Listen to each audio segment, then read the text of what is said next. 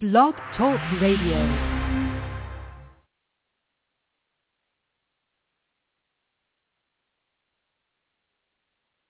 This is Entertainment Life on the Sasha Marina Show, a show about the entertainment and music industry, where you get to hear from the top and up-and-coming stars, from amateurs to professionals. They're all just working hard for success. This show is to give those the opportunity to speak about their talents and what they're doing to succeed in their dreams. And now, here's your host, Sasha Marina. Hello everyone. Thank you so much for tuning in today. I'm your host, Sasha Marina, and you're tuned into the Sasha Marina Show. So today I have a real cool guest. He goes by the name of David Oman, I should say. And he's from Hollywood, California. He's a producer, and he dedicates himself to a certain genre of filmmaking and so forth. I think it's a very interesting sort of thing because it has to do with the life beyond of what we live in every day. And just to make it more clear about what I mean, it's just really all the paranormal life that's just beyond of what we could even think of and what we even have the knowledge of. So, I mean, without further ado, I'm going to have David on the show, on the line with me. And also, he's actually the first of the series of people I'm going to be interviewing for the Shock Festival that's going on in Raleigh Studios in Los Angeles, California this Friday. So, hey, David, how are you? Very good, Sasha. Happy New Year to you, by the way. Happy New Year, sir. How are you? I'm so glad that I'm very good. How are you? Upbeat. I'm good. Thank you. So like I mentioned, you're the first of my series of interviews for the people that are going to be part of the Shock Fest Film Festival. Tell me more about how you got started with Shock Fest. Is this your first time with participating in Shock Fest? Yeah, not only is this my first time participating with Shock Fest, but this is also the first film festival that my movie House at the End of the Drive has ever been entered into. So for me, it's a double first time on both. Double whammy, starting the new year real right. You mentioned that, David, you're the House at the End of the Drive. I want people to know more of your backstory and why this film is so important to you. Sure. Well, the story of my film actually goes back to about 14 years ago when I bought this lot down the street from the Sharon Tate murder site, which my father had discovered in the LA Times classifieds one Sunday morning, and called me up and says, "I found a house, a lot." And it's like, "A lot? Okay." And he goes, and mind you, this is like 8 a.m. on Sunday morning, so I was passed out. And my dad calls me and goes, "Look, I want you to meet me here. I found this lot. Go to these coordinates, and I'll see you there in about 20 minutes. The next thing I know is I'm driving up there, and I'm going, "God, this looks awfully familiar." And when I finally got up the private driveway, I looked around, and I said, "Oh, my God." I said, "That's where the Sharon Tate house stood." And he drives up, and he says, "What's the matter?" He goes, I see this is the lot. And literally, I'm on a private drive up in Benedict Canyon, and I look to my left, and I see a hillside, literally just a vacant hillside. And in front of me, about 150 feet away, is this gate. And I said, "Oh, my God, I haven't been here in years." And it was the location where the Sharon Tate murders had taken place at the hands of Charles Manson. So to cut to the chase, my father and I bought the lot, and we built this house here. And during construction, we had strange things happening, like some of my contract laborers would say, "David, were you here yesterday late in the afternoon after we all left and moved some of the tools around? Because some tools that were on the top floor, some power tools, we couldn't find them until later on in the day, and they were downstairs on the third level in one of the closets." And I was like, "What?" I said, "No, I haven't been here till today." And then as it got further and further on into the construction, I started noticing when I was on the job site that I would be on a floor or in a room looking around, and I'd feel like a presence behind me, like somebody was standing there. And I would immediately turn around and go, "Okay, what do you want?" And I go, "There's no one here." Well, at the end of construction, I assembled all my contract laborers, and I said to the guys, "Have any of you guys had any weird experiences that you haven't told me about during the construction here because you didn't want to freak me out or freak yourselves out?" And one kid says, "Yeah, And this guy's 22 years old from El Salvador, and he doesn't know anything about the Sharon Tate murders because it's well after he was born. It's, it's history. And he goes, I'm on the third floor working late in summer, and I hear voices and footsteps coming from the top floor. And I'm the only one there. He says, it's about 6 o'clock, and everybody's gone, and I'm working late and finishing up some stuff. And I go run up to the top floor and look, and there's no one there. So I figured, all right, I must have been hearing voices from the next door neighbors or something. So he goes back downstairs and starts working again. And again, 5 minutes later, he hears the voices and footsteps. And this time he says, I'm positive the voices and footsteps are coming from upstairs at the top floor. So he runs upstairs with a hammer, and he's looking around, like figuring somebody's going to be robbing him or something. He says, there's no one there. He walks onto the street, looks up and down the driveway. He says, it's empty. There's no cars. It's like 85, 90 degrees still. And he goes, I don't understand it. He says, but I don't care. I'm tired. I want to get the hell out of there. So he goes back downstairs and he starts packing up his bags. Within about a minute and a half from him getting downstairs and packing his bags, he says, I start hearing footsteps coming down the spiral staircase, which is just wood. There's no carpet. So he says, I can hear these footsteps coming down, and they're getting louder and louder until they hit the landing. And I come out the door to look to see who's there, and he goes, there's no one there. And all of a sudden, he says, it happens. This ice-cold wind or breeze comes wisping across the back of his neck. He says, it's crazy. It's not like it's a big breeze. He says it's isolated, like a 2-inch strip of cold air that rushes right across the back of his neck. He says the hairs on the back of his neck sit straight up, and he says, and I quote, a dos míos, ya my boy, which translates in Spanish means, oh, my God, I am leaving. He didn't come back for 6 weeks.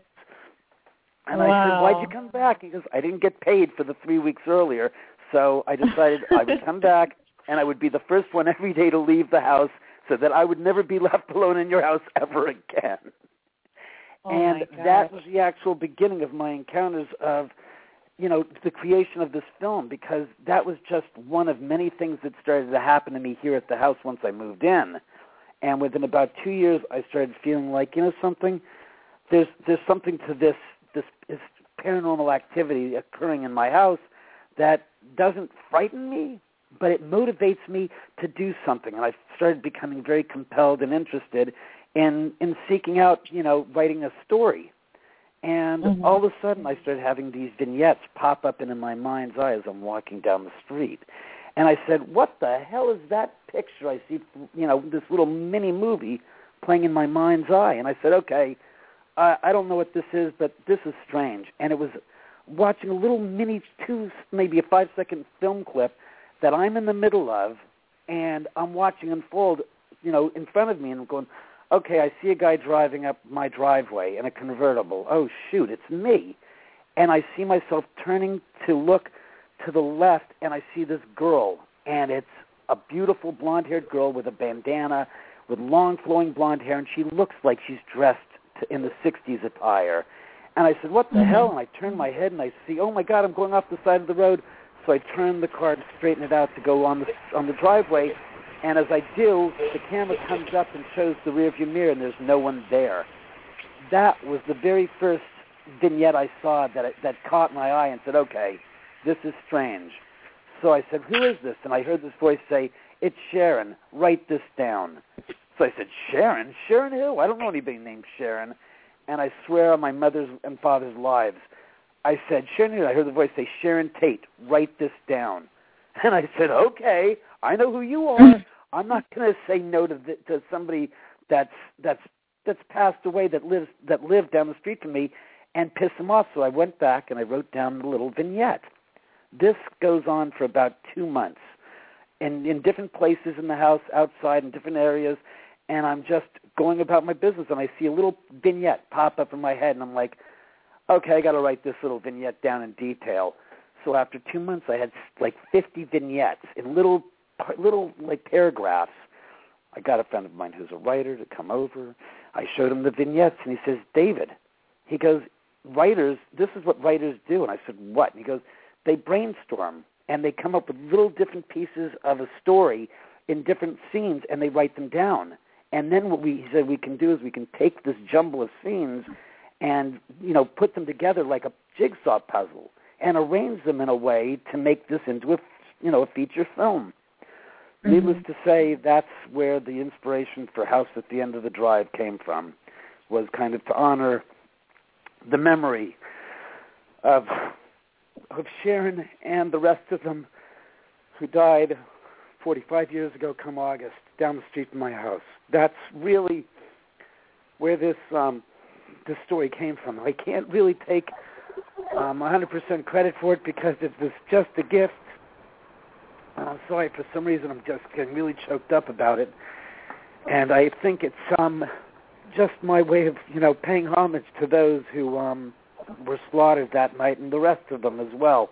The LaBiancas, Shorty Shea, and all the other people who were killed at the hands of the Manson family.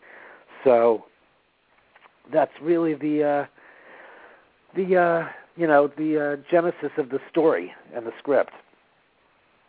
David, obviously this is something that you're very passionate about because you've seen it firsthand, you've heard it firsthand. And paranormal activity, not the nonsense that we're seeing in TV and stuff like that fictional stuff, but the real paranormal activity in this world, because I've come across it a couple of crazy, because you're like, this just can't be happening, I can't be hearing these things, and then you question yourself, why is it that I hear it but I can't see it? Is there something else that I'm missing? Am I not capable enough to actually see this paranormal being in front of me? Because obviously I hear it. What's the difference? So have you ever, or after going through all of this, did you do more research into this paranormal side of life? What have been your other involvements with this? Yeah, as a matter of fact, it was something I was always intrigued by, was ghosts and hauntings as a child. And honestly, it was probably one of my wildest dreams to actually be able to be in a place that was really haunted, if not to actually own a place that was haunted. And so what happened is that after once I moved in and things started happening and I started hearing footsteps and voices and different things and actually seeing apparitions out of the corner of my eye, like dark, as I call them, shadow figures that would appear, and like you'd see some movement out of the corner of my eye or your eye, and you'd turn and look, and there'd be nothing there. But you'd swear as sure as you were alive that there was something that just moved to your left or your right, and it was like, okay, I don't know how to explain it, but I definitely know I'm not crazy. So I researched and got some people that were paranormal investigators to come out. I think it was on the 35th anniversary of the murders 10 years ago. I had my first experience bringing out some paranormal ghost hunters, and it was pretty sensational what they were able to pick up without me saying two words of things that I had experienced in the house. They were saying, well, look, at this spot, we feel that there's somebody that was here, and it's like, son of a gun. That's where I remember having an experience, hearing a voice talk to me and say something, and so I go, okay. And I don't tell anybody anything because there's no point in tipping your hat and saying, well, this happened here, because there's no test for these people to actually to utilize their talents and their instruments. So to me it was like, I want to know flat out what's going on without letting anybody know, beforehand what the activity is like. So they can tell me and I can say, yeah, as a matter of fact, I did have something happen where you're standing. I did see an apparition here. I did have an experience here in the house. And it was validating and very intriguing, and it actually opened it up so that I actually have since in the past 10 years have had about, I'd say about 35, 40 different paranormal investigative groups come in here, as well as TV shows dealing with the paranormal to investigate the house. And what was it? Because when you were talking about, you guys scouting for this land and your father wanting to build there, what was it about that, after you even noticing what had happened in that area, what was it that made you guys just follow through with, with the whole construction of this house? Well, I'll be honest with you. It had always been one of my dreams as a kid, since my father was a builder, and he built the house that I grew up in, was to build a house with my father. And the truth and the honest to God's truth is that the lot was a foreclosure, and it was $40,000.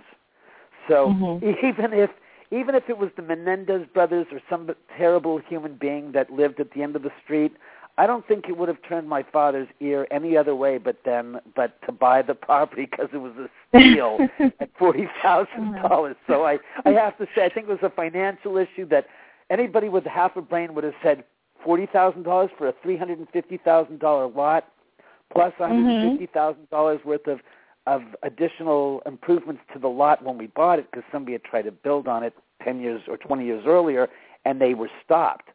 So we basically bought, I hate to say, about a $500,000 piece of real estate for $40,000. So that's the real crux of how it is that why it is that nothing would have stopped my father from buying this lot and building a house. So I mean, wow. Did you guys ever look back into the history of whoever owned that lot and the reason why they let it go? Because maybe you never know it had something to do with all of this. No, as a matter of fact, it really was much more mundane than that. It was the simple fact that the neighbor and the city had decided that the house that was being built there wasn't. The street wasn't wide enough to support emergency vehicles like fire trucks. But as it turns out, that was 20 years earlier, and in the course of time, 20 years later, different laws had been enacted and stuff, and so they relaxed the restrictions on the property. But the bank had already foreclosed on the property, and no one had known about it. So it literally sat there for 20 years in the bank's holdings, but never was discovered until 1999 or 98 when they said, hey, we have these pieces of real estate. We need to sell them. They're dogs. Get rid of them. So the bank didn't know, so the bank just sold it as a foreclosure, as a non-buildable lot. At which point my father did a little research and said, oh, that's an old restriction. It no longer applies. So we basically bought it and built. So the truth behind this, pretty much, it was just all business. It was cheap. Yeah. It came in handy, and now you're making history out of it. Tell me more about how the production. Yeah, it was a serendipitous, it's a convergence of the stars. I was never, ever, as a lot of people have suspected and accused me of, interested in buying a house or buying a lot down the street from the Sharon Tate house and building a house. It wasn't, oh, I need to be close to the house where Sharon Tate was killed. Oh, I'm going to find ghosts there. It was the furthest possible thing from my thoughts had anything to do with that. It was just, as you said, strictly a luck of the draw, and business was more, the mighty dollar certainly had more to do with it than the mighty spirits. Tell me more about how the production of this film took place in this house. Honestly, I'm that's very a great. Curious. Well, Sasha, I will say this to you after we finish our conversation. On the interview, I'd be more than happy to invite you up here to take a look and experience it for yourself, so you can tell your viewers and your audience, yes, I actually went to the Oman house, and I'll tell you, it was pretty. I think your story will rattle a lot of people's chains, because it's very, very unique, the properties of the house. But back to your question. During the production, we had a husband and wife team that came out as our on-site psychics. And I know that sounds corny and stuff, but after the first day we were shooting, not to me. We had a few people saying, I just had the strangest experience. I was downstairs in the third-level bedroom, my makeup artist, and she says I was setting up my table, and I looked, and I saw a picture of Sharon Tate, an image of Sharon Tate on the right side of the mirror, the makeup mirror. I said, yeah, and she goes, it's not that it was an image, because I know I had an image, but I could have sworn the image was on the left-hand side, not the right-hand side, and it was black and white. I said, yeah? And she goes, the image on the right-hand side was color. It was black and white, and the one on the left was color. And I turned to my left, and I looked again, she says, and it was no longer there. And I said, what do you mean? She goes, the image that I saw disappeared. I said, are you okay? And she goes, I'm not very happy. I'm feeling very uncomfortable working here. And a couple of the other people brought the psychics in, and afterwards, more stuff started happening. my line producer was upstairs in the kitchen by herself, putting together a cup of coffee, and she says, I turned to my right to see a man walking by the window. And I said, walking by the kitchen window? And she goes, yeah. And she goes, his eye and my eyes met right as he crossed the frame, crossed by the edge of the frame of the window. I said, what's so strange? She goes, I said, wait a second, my window in the kitchen? And she goes, yeah, that's what I said. I said, what do you mean? She goes, I ran outside and looked, and I looked down the side of the house, and I said, oh, my God, there's where the window is. And she looks straight down, and she goes, the stairs that are alongside the house at that place are 16 feet below the window. She goes, I know I saw somebody walking right next to the window, right straight across, not in an angle going downwards, but straight across. And she described him to me. And the description looked identical to that of one of the victims of the Tate murders from 40-plus years earlier.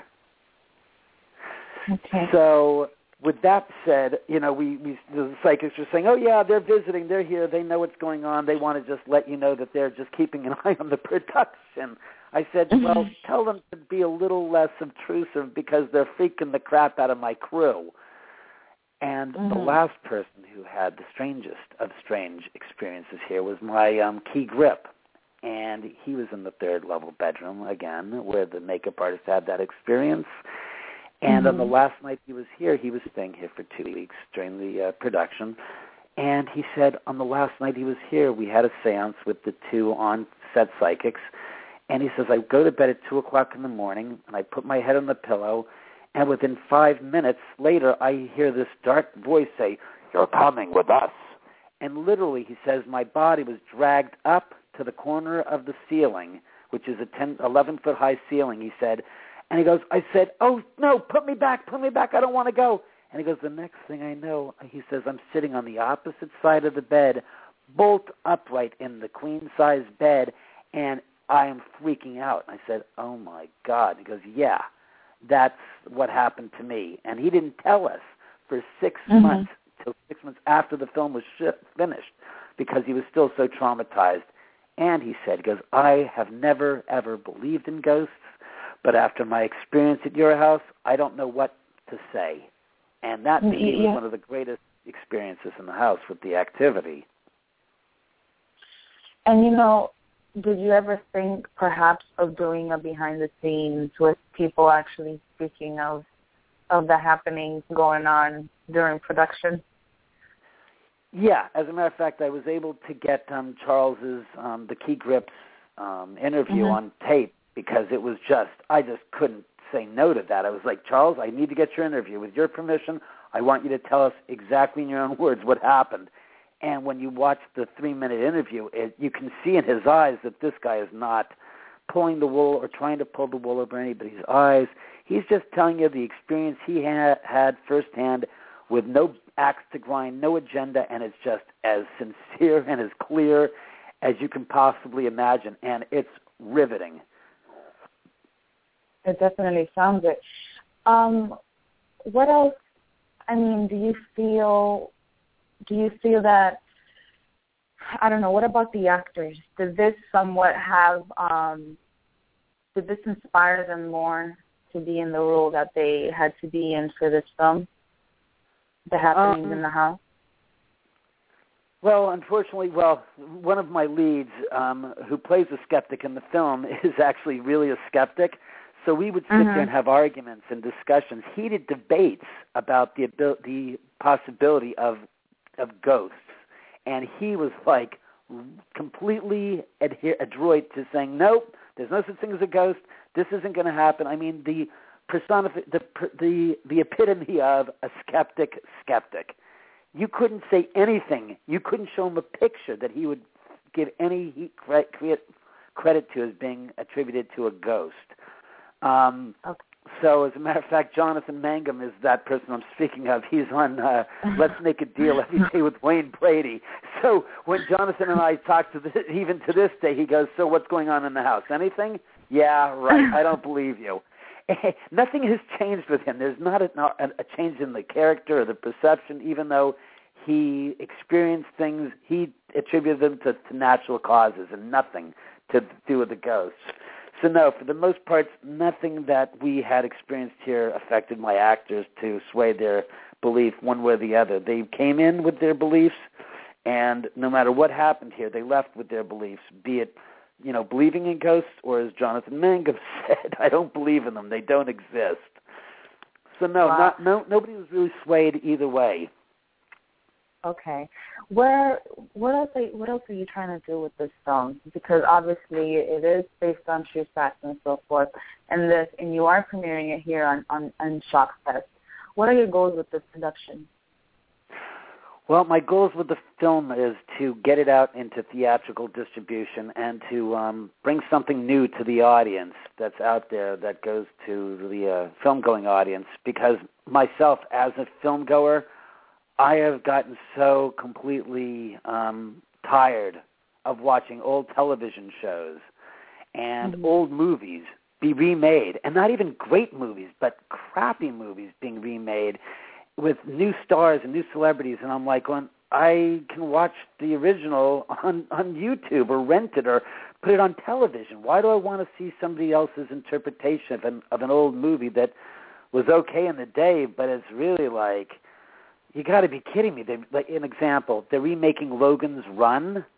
That was done like 40 years ago, and it wasn't even that terrific of a movie. That's kind of like why I want to really bring something to the audience that's interesting, original, and entertaining, not just loaded with big names, big stars, and a hollow story.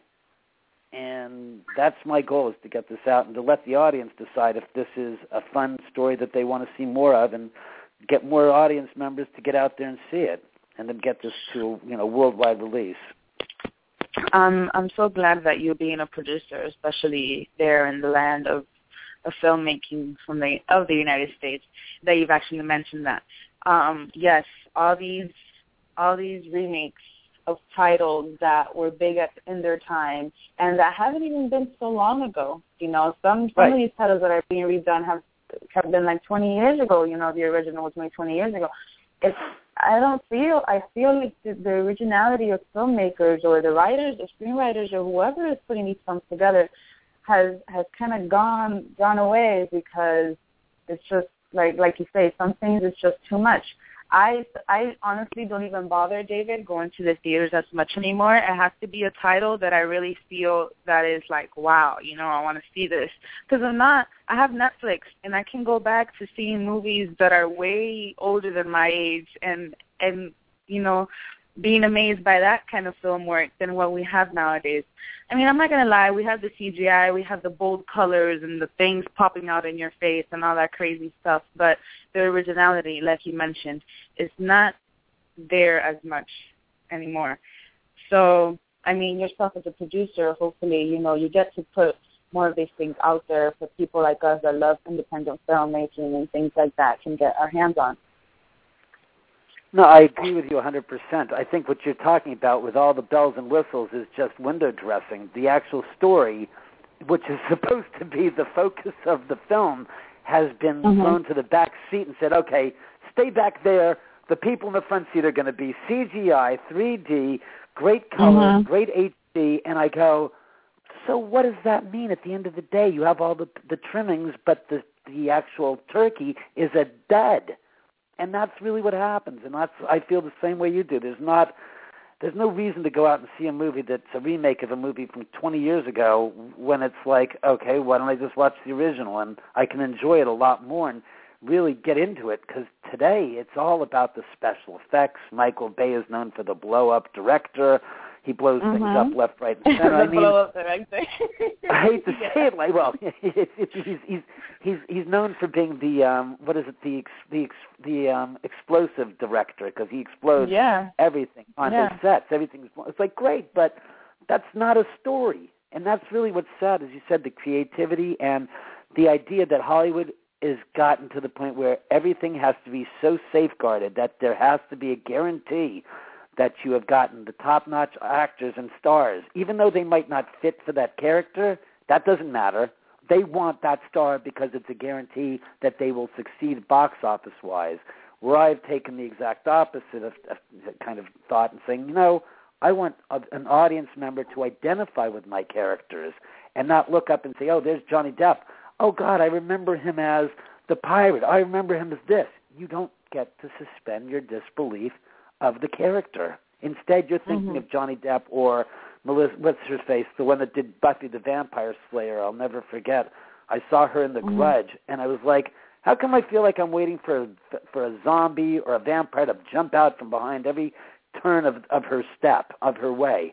I couldn't take myself out of saying, oh, my God, I'm watching Buffy the Vampire Slayer.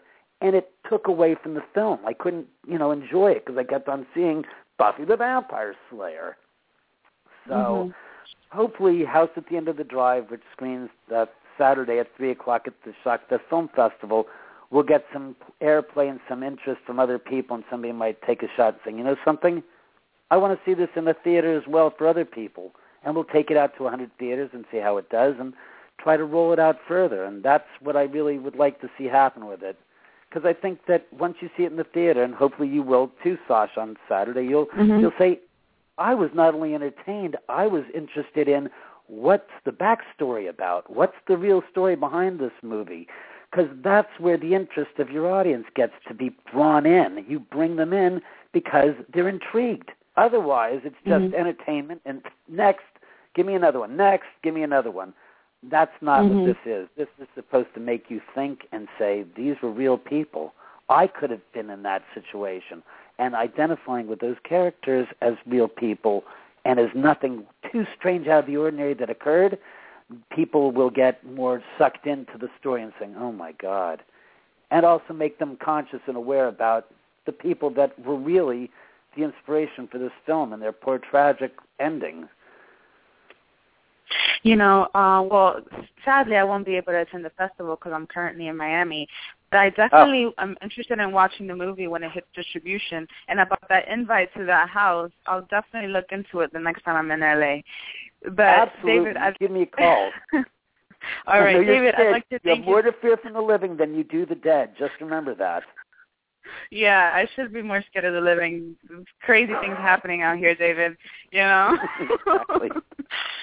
I mean, so everyone, please search up this film. The trailer's on YouTube. You can go to houseattheendofthedrive.com. You can go to YouTube /David Oman. There is the trailer and many other videos that he has there. You can go to Twitter at @HouseEndOfDrive.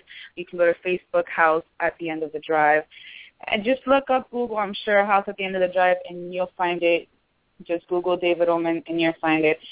David, thank you so much for your time this morning. I know it's early over there in Los Angeles, but I'd like to thank you very much. Sasha, thank you very much. It's been a pleasure, and I look forward to seeing you here in L.A. when you come back to town. Thank you, and good luck this weekend. Thank you. I'm sure you'll have a standing ovation. Thanks again, Sasha. It's been an absolute pleasure. Have me on anytime you like. Thank you. Happy New Year, David. Bye-bye. Thanks again. Bye-bye. That was, ladies and gentlemen, that was David Oman. You should totally check out this film. Totally.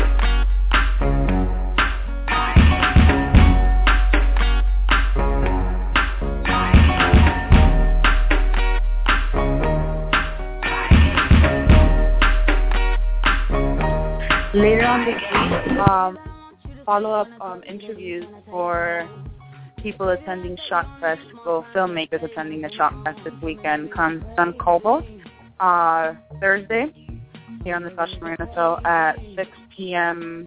Eastern Standard Time. I'm guessing 3 p.m. Pacific Standard Time. And tomorrow, I think I'll be having the crew, the creator of the Shock Film Festival, Gil, and his host, Brenna and Johnny. So tune in.